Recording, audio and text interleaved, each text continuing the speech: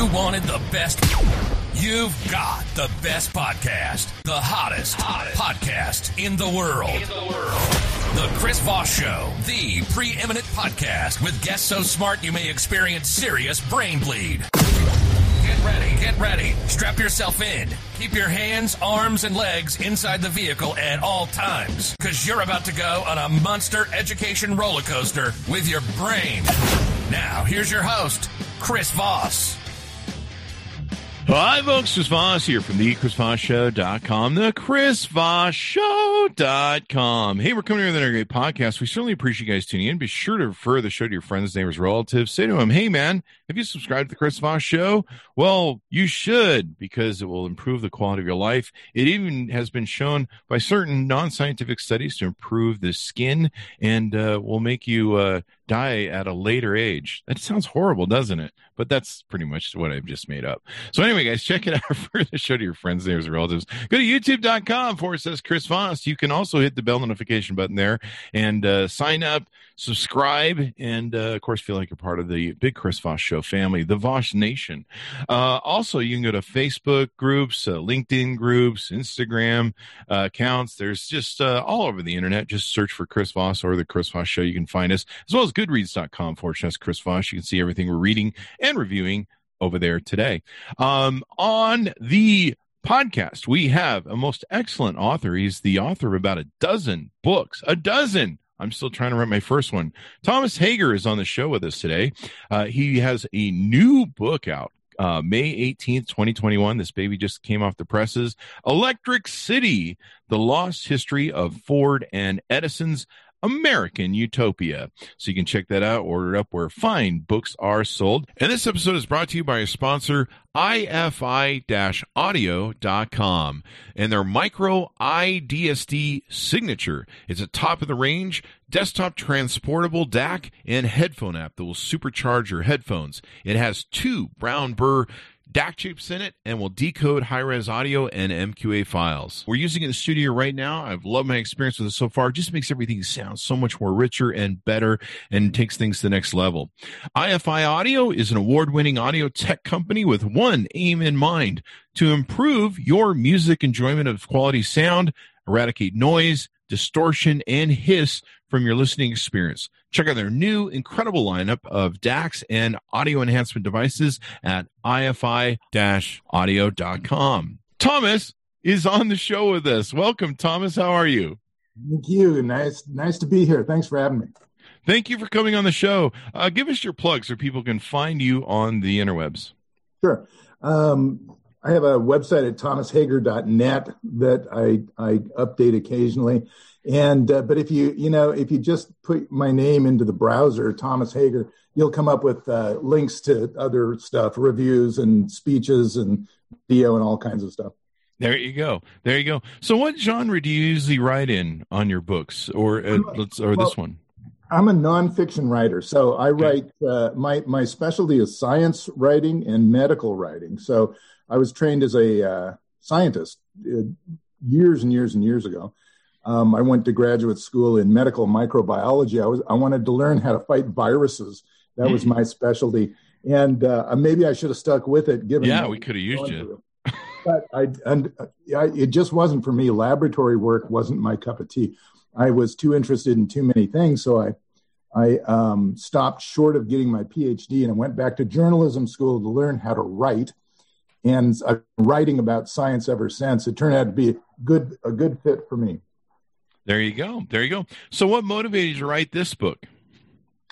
This book, Electric City, is a little bit different for me. It's it is a book that came about by accident. We can go into that story a little later if you want to, but sure.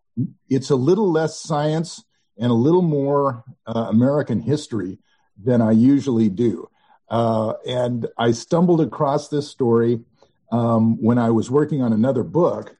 And I got fascinated with the story. I got fascinated with the characters, these larger than life characters in the book. It's Henry Ford, the guy who started the Ford Motor Company, invented the Model T, was the richest man in the world. Well, he's certainly the richest man in America.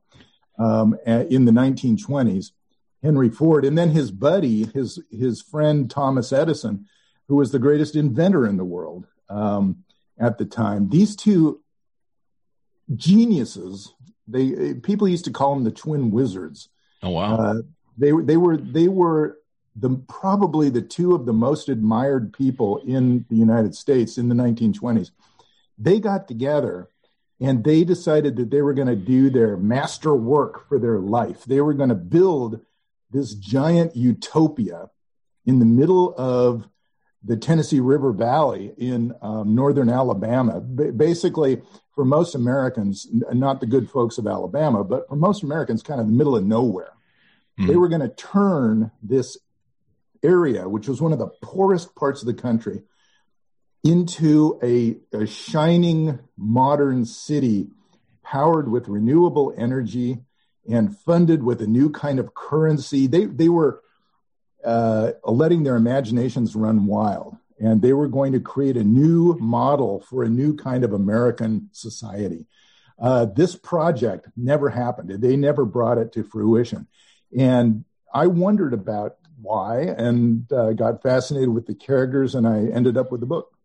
That's interesting. They're kind of like the Elon Musk of the 1920s or something at that point. But There's a lot of parallels. Henry Ford is kind of a forgotten. Everybody knows the name Henry Ford, but most people don't know much about him. Mm-hmm. This guy was an American phenomenon. He was unbelievable. And he kind of, in some ways, he makes Elon Musk look like second string. Henry Ford was the real deal. Yeah. So what gets them interested in going out to this area of the country to do this, and how does the story lay out? Well, the action of the story takes place in the years right after World War I in the United States. So, the World War I ended in 1918. And at the time, the end of that war marked this turning point for the United States. We had never really been involved in a major European war like that before. We went in late in World War I, and our abilities, our men and our interest in machinery and our weaponry ended up helping win the war for the Allies at that time, for France and England.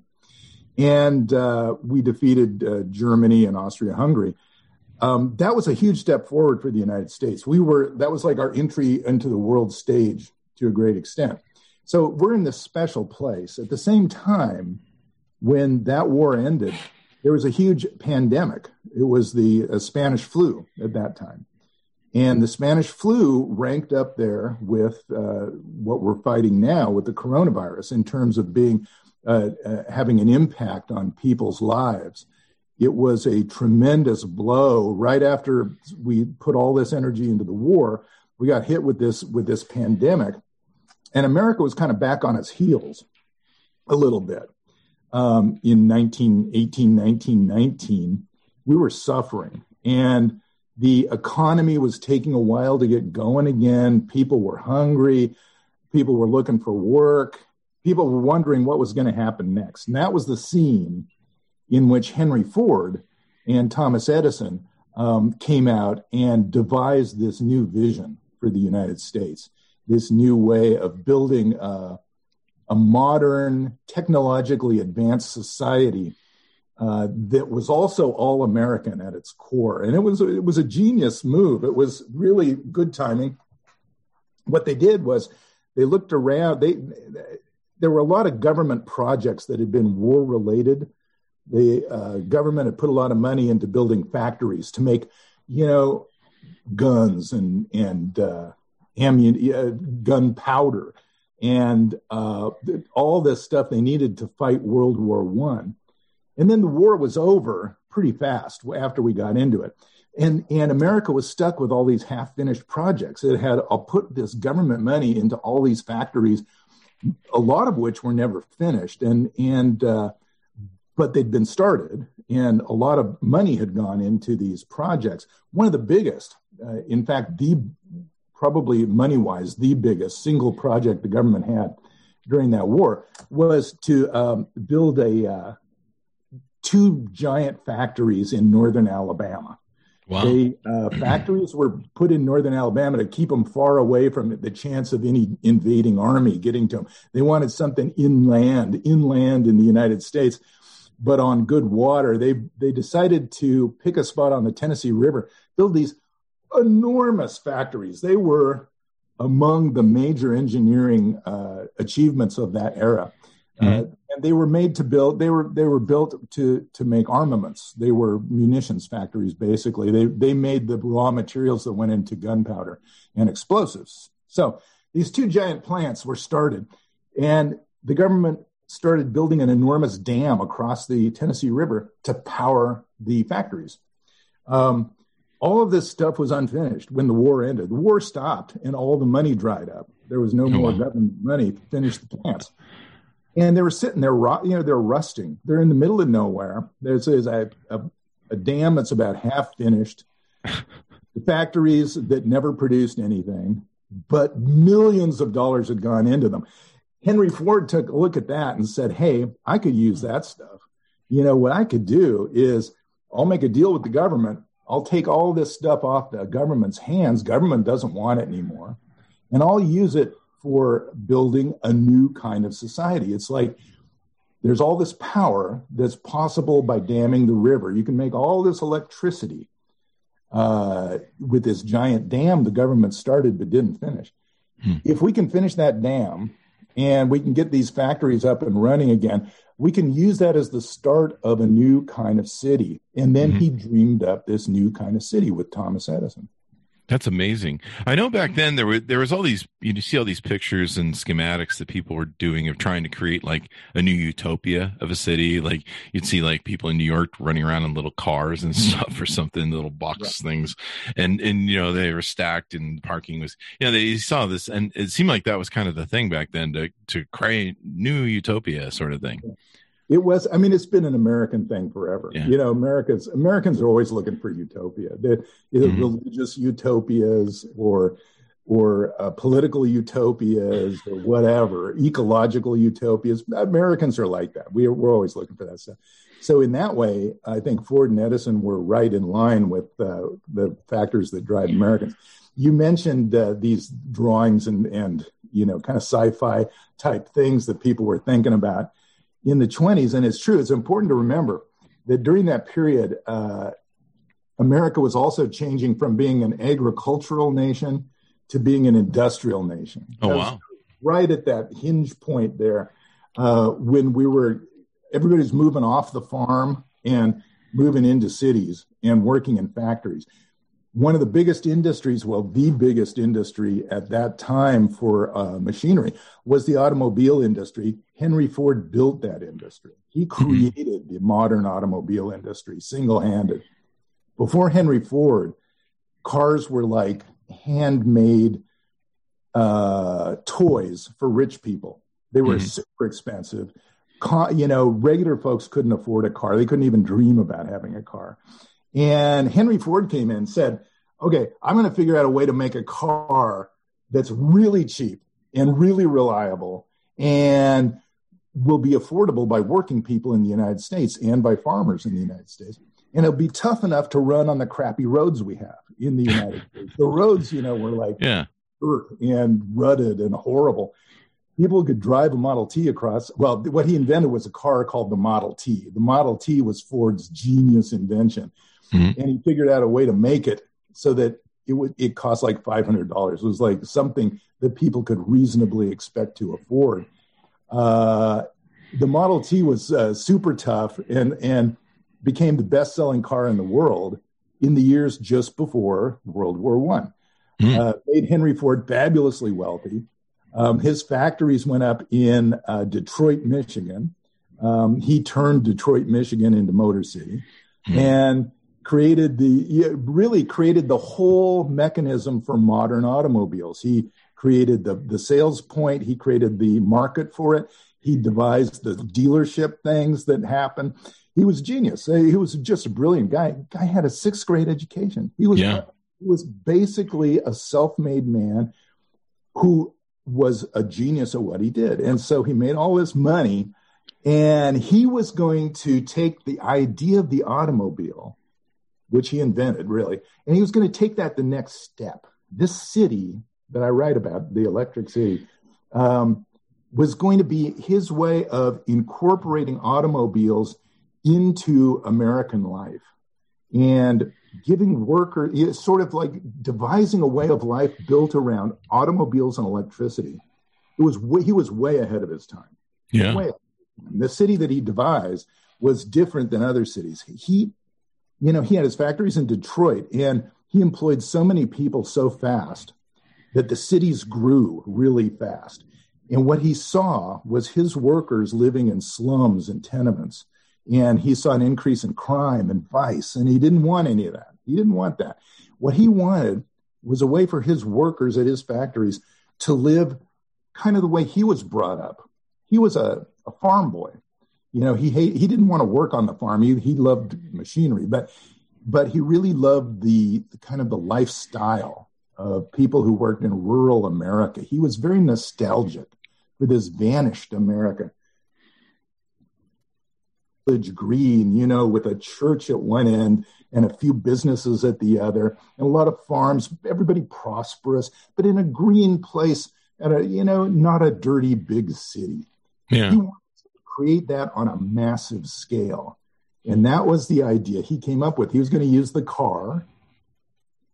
And instead of having a single concentrated city, he was going to have every worker in a car driving down a smooth modern highway to an electrically powered small factory where they would work. But every worker in this new city would also have 5 acres or 10 acres or 20 acres to live on and farm. Oh, wow. The farmers part-time, they would bring in a crop. He was going to rent them farm machinery and provide them with people to teach them how to farm so that they could afford to put in a crop every year, farm it the most modern way possible. You didn't have to spend a lot of time. You just used tractors instead of doing it by hand. And the rest of the time they'd work in a factory. They'd get time off to do their farm work. They'd get time on again to work in their factory, and they could make money. So they'd have a combination of this perfect life. It'd be part old-fashioned rural and part newfangled, all-electric, modern urban. But the urban side would be a string of small towns connected by roads. Mm-hmm. Everybody drove to where they wanted to go. Everything was transported in this modern way. Everything was powered by renewable energy. And he thought that this combination, if he could pull it off, this would be a model for the world. Yeah. Because at the time, everybody was worried, the people still are worried, I guess, about communism, socialism. At the time, labor unrest was a huge thing in cities in the 1920s. He wanted to give his workers a lifestyle where they wouldn't be tempted by socialism. They would have the best of what America could offer. It would be a new model for everybody. Wow.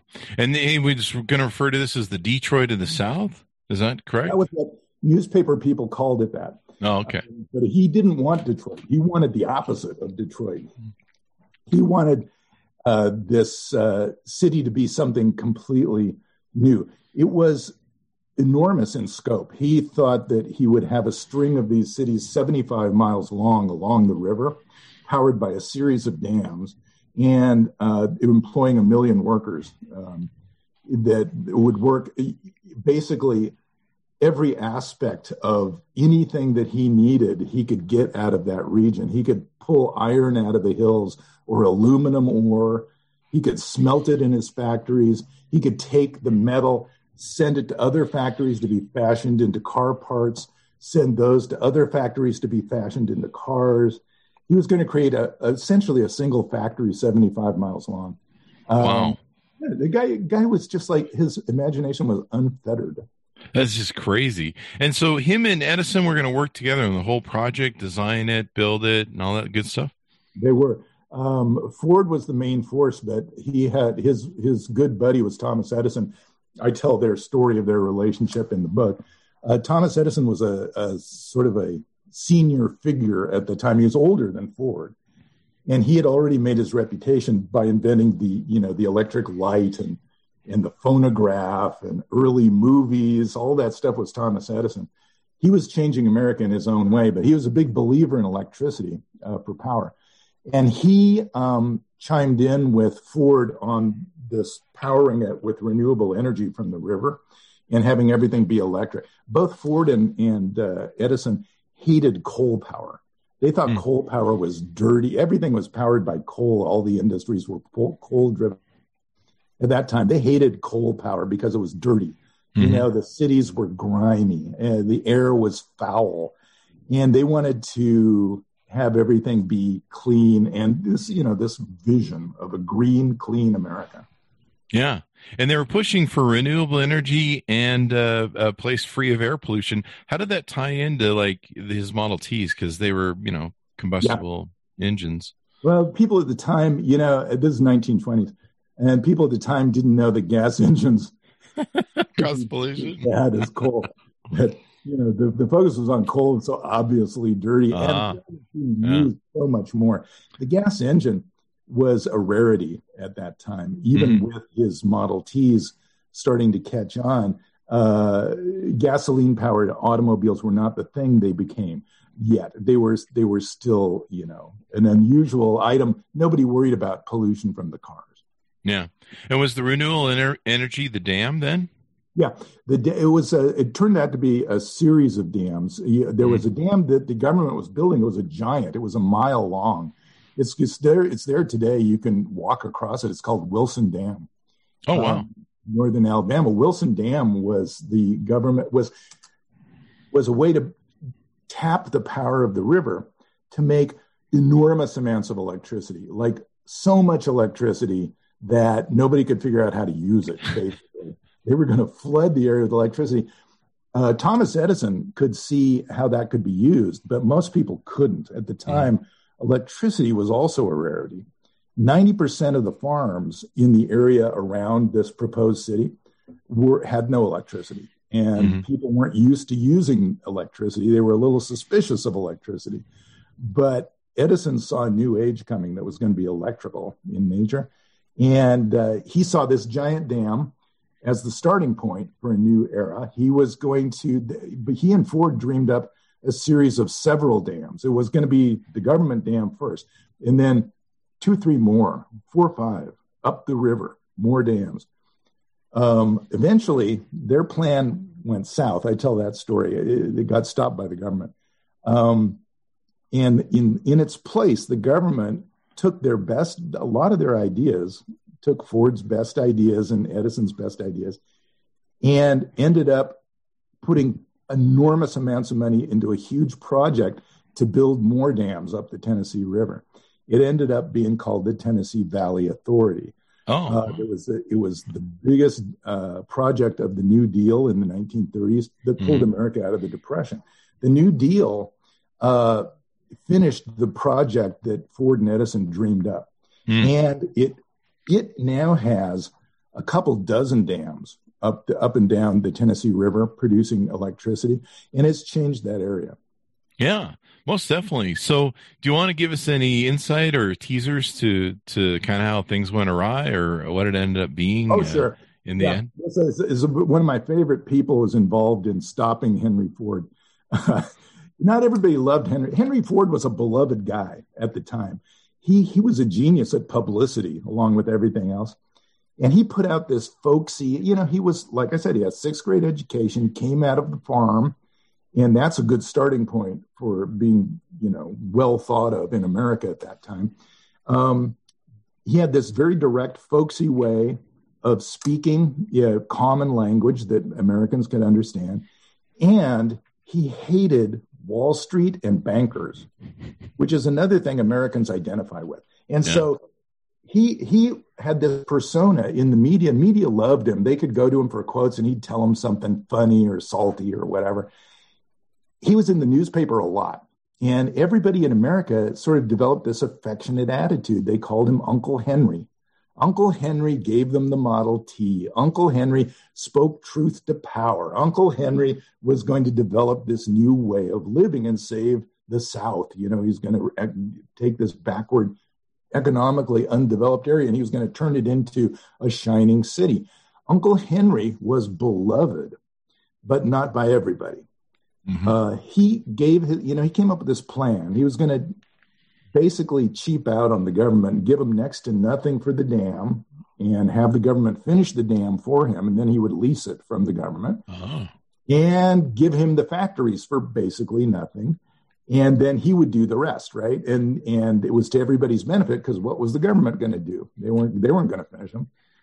Well, the guy in the government, there was one guy, my hero. The guy's name is George Norris. He was an aging senator from a nowhere state. He was the senior senator from Nebraska. George Norris George Norris didn't like Henry Ford. George Norris was an old style populist. He came out of prairie populism, it was called. He was a guy who believed that farmers should be protected against banks and railroads. That was his background. Well, he saw Henry Ford as a plutocrat, as a guy who was an industrialist who wanted to get a cheap deal and build his personal empire in the middle of America that basically was paid for by the government. He wasn't going to give the government much back. What Henry Ford was going to do, in Norris's view, was take credit for everything. And Norris saw him as dangerous. So Norris set out to stop him, this one guy, and he gathered supporters around him, and he found collaborators who were wary about Henry Ford, especially bankers and people on Wall Street who didn't like Henry Ford any more than Henry Ford liked them. And they developed an effective opposition to the Henry Ford idea. The Henry Ford idea came very close to happening. It was like, it was within a whisker of getting passed by Congress. And he had a sympathetic president who would have signed off on it. If Norris hadn't have gotten his friends in the Senate to band together to stop Henry Ford, we would have had a 75-mile city. Wow. There would have been a Detroit of the South. And it would be very interesting if that happened. I speculate about it. That would be interesting. I know there was a point in Henry Ford's a career where they tried to take the company away from him. I don't know if it was a shareholder thing or was it these guys? They said, you only have a 6th grade education. You shouldn't be running a public company. And they tried to seize the company from him, took him to court. It was that wasn't the same sort of attack? That happened a little later. Okay. His son, there was a question about the succession of his company. He'd built this enormous company. It was a family company. It was a private company, basically. And he ran it like a despot. He was a one-man band. He was the guy in charge. And there was a real question about what would happen in the next generation, what would happen to the company, what would happen to all the workers in the factories once Henry Ford started to get older.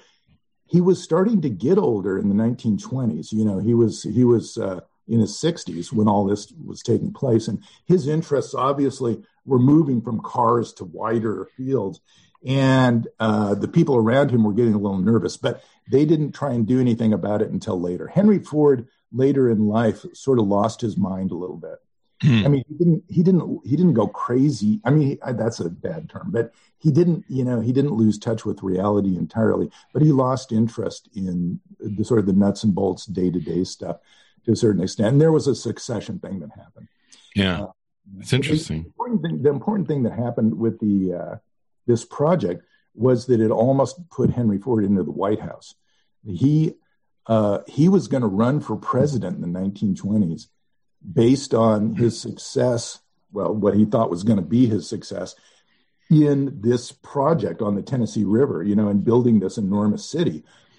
He was getting a lot of support from people all across the middle of America, all through the Midwest, and especially in the South, which stood to be economically advantaged by his plans. He had enormous political support, and there were Henry Ford for President clubs that started springing up Wow. All across the United States, more than 100 of them in different cities, spontaneously trying to encourage him to run for president. Mm-hmm. He came closer than most people realized to becoming president, which would have been interesting too, because Henry Ford had not spent a day in public service in his life. He was an industrialist who was accustomed to being in charge. And as president, you spend your time making deals and getting different compromises put together, pushing stuff forward. Is a lot of talking and a lot of waiting when you're president. Henry Ford would have been a terrible president. Yeah. It would have been awful, but he came very close to being president. Wow. And this was a springboard for that then. He figured that once he built this thing, it would be like right in there. For a variety of reasons, it would have given him enormous political clout if he'd have gotten this through. And that may have been another factor in why the government decided to stop him. A very controversial section of the book deals with why Henry Ford dropped out. He eventually dropped his bid for developing this area. He did it under very mysterious circumstances. He dropped his bid in what appears to be, and I think it was, he made a deal with the President of the United States. And the President of the United States didn't want Henry Ford running for president. And Henry Ford didn't really want to be president that much. He liked his company and stuff, but he also wanted to build his city. Mm-hmm. There was a secret deal that was reported on at the time as kind of a scandal in which Henry Ford visited the president, at that time it was Calvin Coolidge, in the White House, and the two of them struck a deal. And the deal was, if Henry Ford dropped out of his run for president, the president would put his power behind getting Henry Ford a deal in Congress to get his city built. That was the deal. The deal fell through for various reasons, but the reason that Henry Ford didn't get to be president in relation to this city that didn't get built. That's crazy, man. I never heard of this project in all the history lessons, so it's great that you've shined a light on this and brought it to the forefront. I had not heard about it either, which is part of the reason I was fascinated with it. Yeah. So did you have diagrams and different pictures or anything in the book that people can take a look at?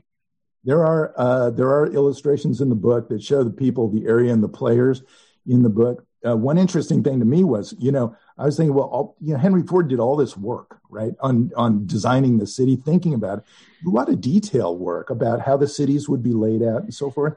And so I kept looking for blueprints. Where's the diagrams? Henry Ford had engineers. He was building enormous factories. Anyway, he should have had a huge backlog of information. And there are eyewitness accounts that he did. There were a lot of meetings held at the Ford Company. There were a lot of discussions. Supposedly, there were a lot of documents. None of them, very few of them, are available publicly. Wow. And there's a real question in my mind about what happened to those documents. What is the question? Or what is the answer? What is the answer? The answer is, in my view, it's a Henry Ford Archives. I spent a week at the Ford Archives. Uh-huh. They have a wonderful library and a wonderful historical repository for many of the papers. Most of the executive papers are secret, though, because it's a private archive. It's not a public archive. It's not like, the National Archives in the government. You don't have access to it as a researcher. So I worked every angle I could think of to find out what happened to those papers. A lot after Ford was out of power and his son Edsel didn't take over. His son Edsel died young. But Henry Ford II took over, and there was a house cleaning that happened. There were a lot of things that the Ford Company doesn't want, I think, wouldn't benefit from having in the public domain. And there may be parts of this story that did not reflect well on Henry Ford, like this secret deal with Coolidge, or some of the ways that political arm twisting was done when he was trying to get his. Anyway, I couldn't find diagrams. There are a lot of illustrations in the book, though. Wow. This sounds like an amazing story to take and read. Anything we haven't touched on that you want to tease out in the book? I mean, we could tell everybody about the whole book at this pace, but anything you want to tease out to get people to pick up the book? No, well, I'll tell you. I think it's a book that would be of interest in anyone, for any readers who are interested in kind of how America got to be what it is. Yeah. The interesting thing to me was all these resonances, these echoes of what they were dealing with 100 years ago with Henry Ford's bid and today. And one of the big ones, I think, is this tension between kind of who should we have in charge in America? Should it be private, like business people, or should it be public politicians? That's a very simplistic way of looking at this dynamic, but it's kind of there. And it's there in American history going way back. In the 1920s, this Ford bid was all about that. It was about, he said, I'm the best guy to turn this part of the country around and build something grand and new. That's me, Henry Ford. I'm the guy who can get it done. And a lot of Americans believed he was. The government came in and said, no, we think we're the best people to get it done because we'll do it for the people. We won't do it for private good to make Henry Ford rich. We'll do it for the public good. And that's what they did through the Tennessee Valley Authority. They really thought not just about industrializing the area, but about flood control and about access to public facilities for fishing, for the public, for public parks, for the public as a whole to benefit from this. And they angled it that way. But the same question exists now. You see it all the time in public discussions. Who's the smartest? Yeah, where's the expertise? Who are the smartest guys, public or private? And so anyway, that part was interesting. That is awesome. This is going to be a fun read for people because I love looking at those old schematics they used to build and some of the different ideas they had. And some of it, I saw a 1960s video the other day of someday you'll have a phone that fits in your pocket and flips open and you can talk to people on the screen. And you're just like, wow, man, they were 60 years off, 50 years off, or 40 years off. I don't know. Believe me, that's where my head's in the same place. Yeah. People, we live in this society. We're surrounded by technology, and we kind of forget that there was a time when it didn't exist. Oh yeah. And life was different, and all that stuff was in the sky. It was like sci-fi. Yeah. And we made choices during that period long ago. We made choices that led us to where we are today, and now we take it for granted. We can't imagine life without all of phones that fit in our pockets or whatever. Yeah. Every time I try and explain a record player or a phone booth to a millennial, they just look at me with their eyes glazed over. So, Thomas, it's been wonderful to have you on the show. Give us your plugs as we go out so people can find you on the interwebs and learn more about you and order up the book. Yeah, sure. Just put my name into a search engine or do thomashager.net. The new book is out from Abrams Press, my favorite publisher, and they did a terrific job in producing. It's got a beautiful cover. It certainly does. I like it. It has that fun sort of old-timey feel to it, the old poster. So thanks for coming on the show, Thomas. We really appreciate you coming by. Pleasure, Chris. Thanks for having me. Thanks, you. And thanks, Maonis, for coming by as well. Pick up the book at all your fine retailers of books, sales. Electric City, The Lost History of Ford and Edison's American Utopia. It should be a great read, an interesting read, especially those of you who are kind of science buffs, I think. So thanks, Maonis, for tuning in. Be sure to go to youtube.com/Chris Voss, goodreads.com/Chris Voss. See us on all the groups on, Facebook, LinkedIn, all that sort of good stuff. Thanks for tuning in. Be good to each other, and we'll see you guys next time.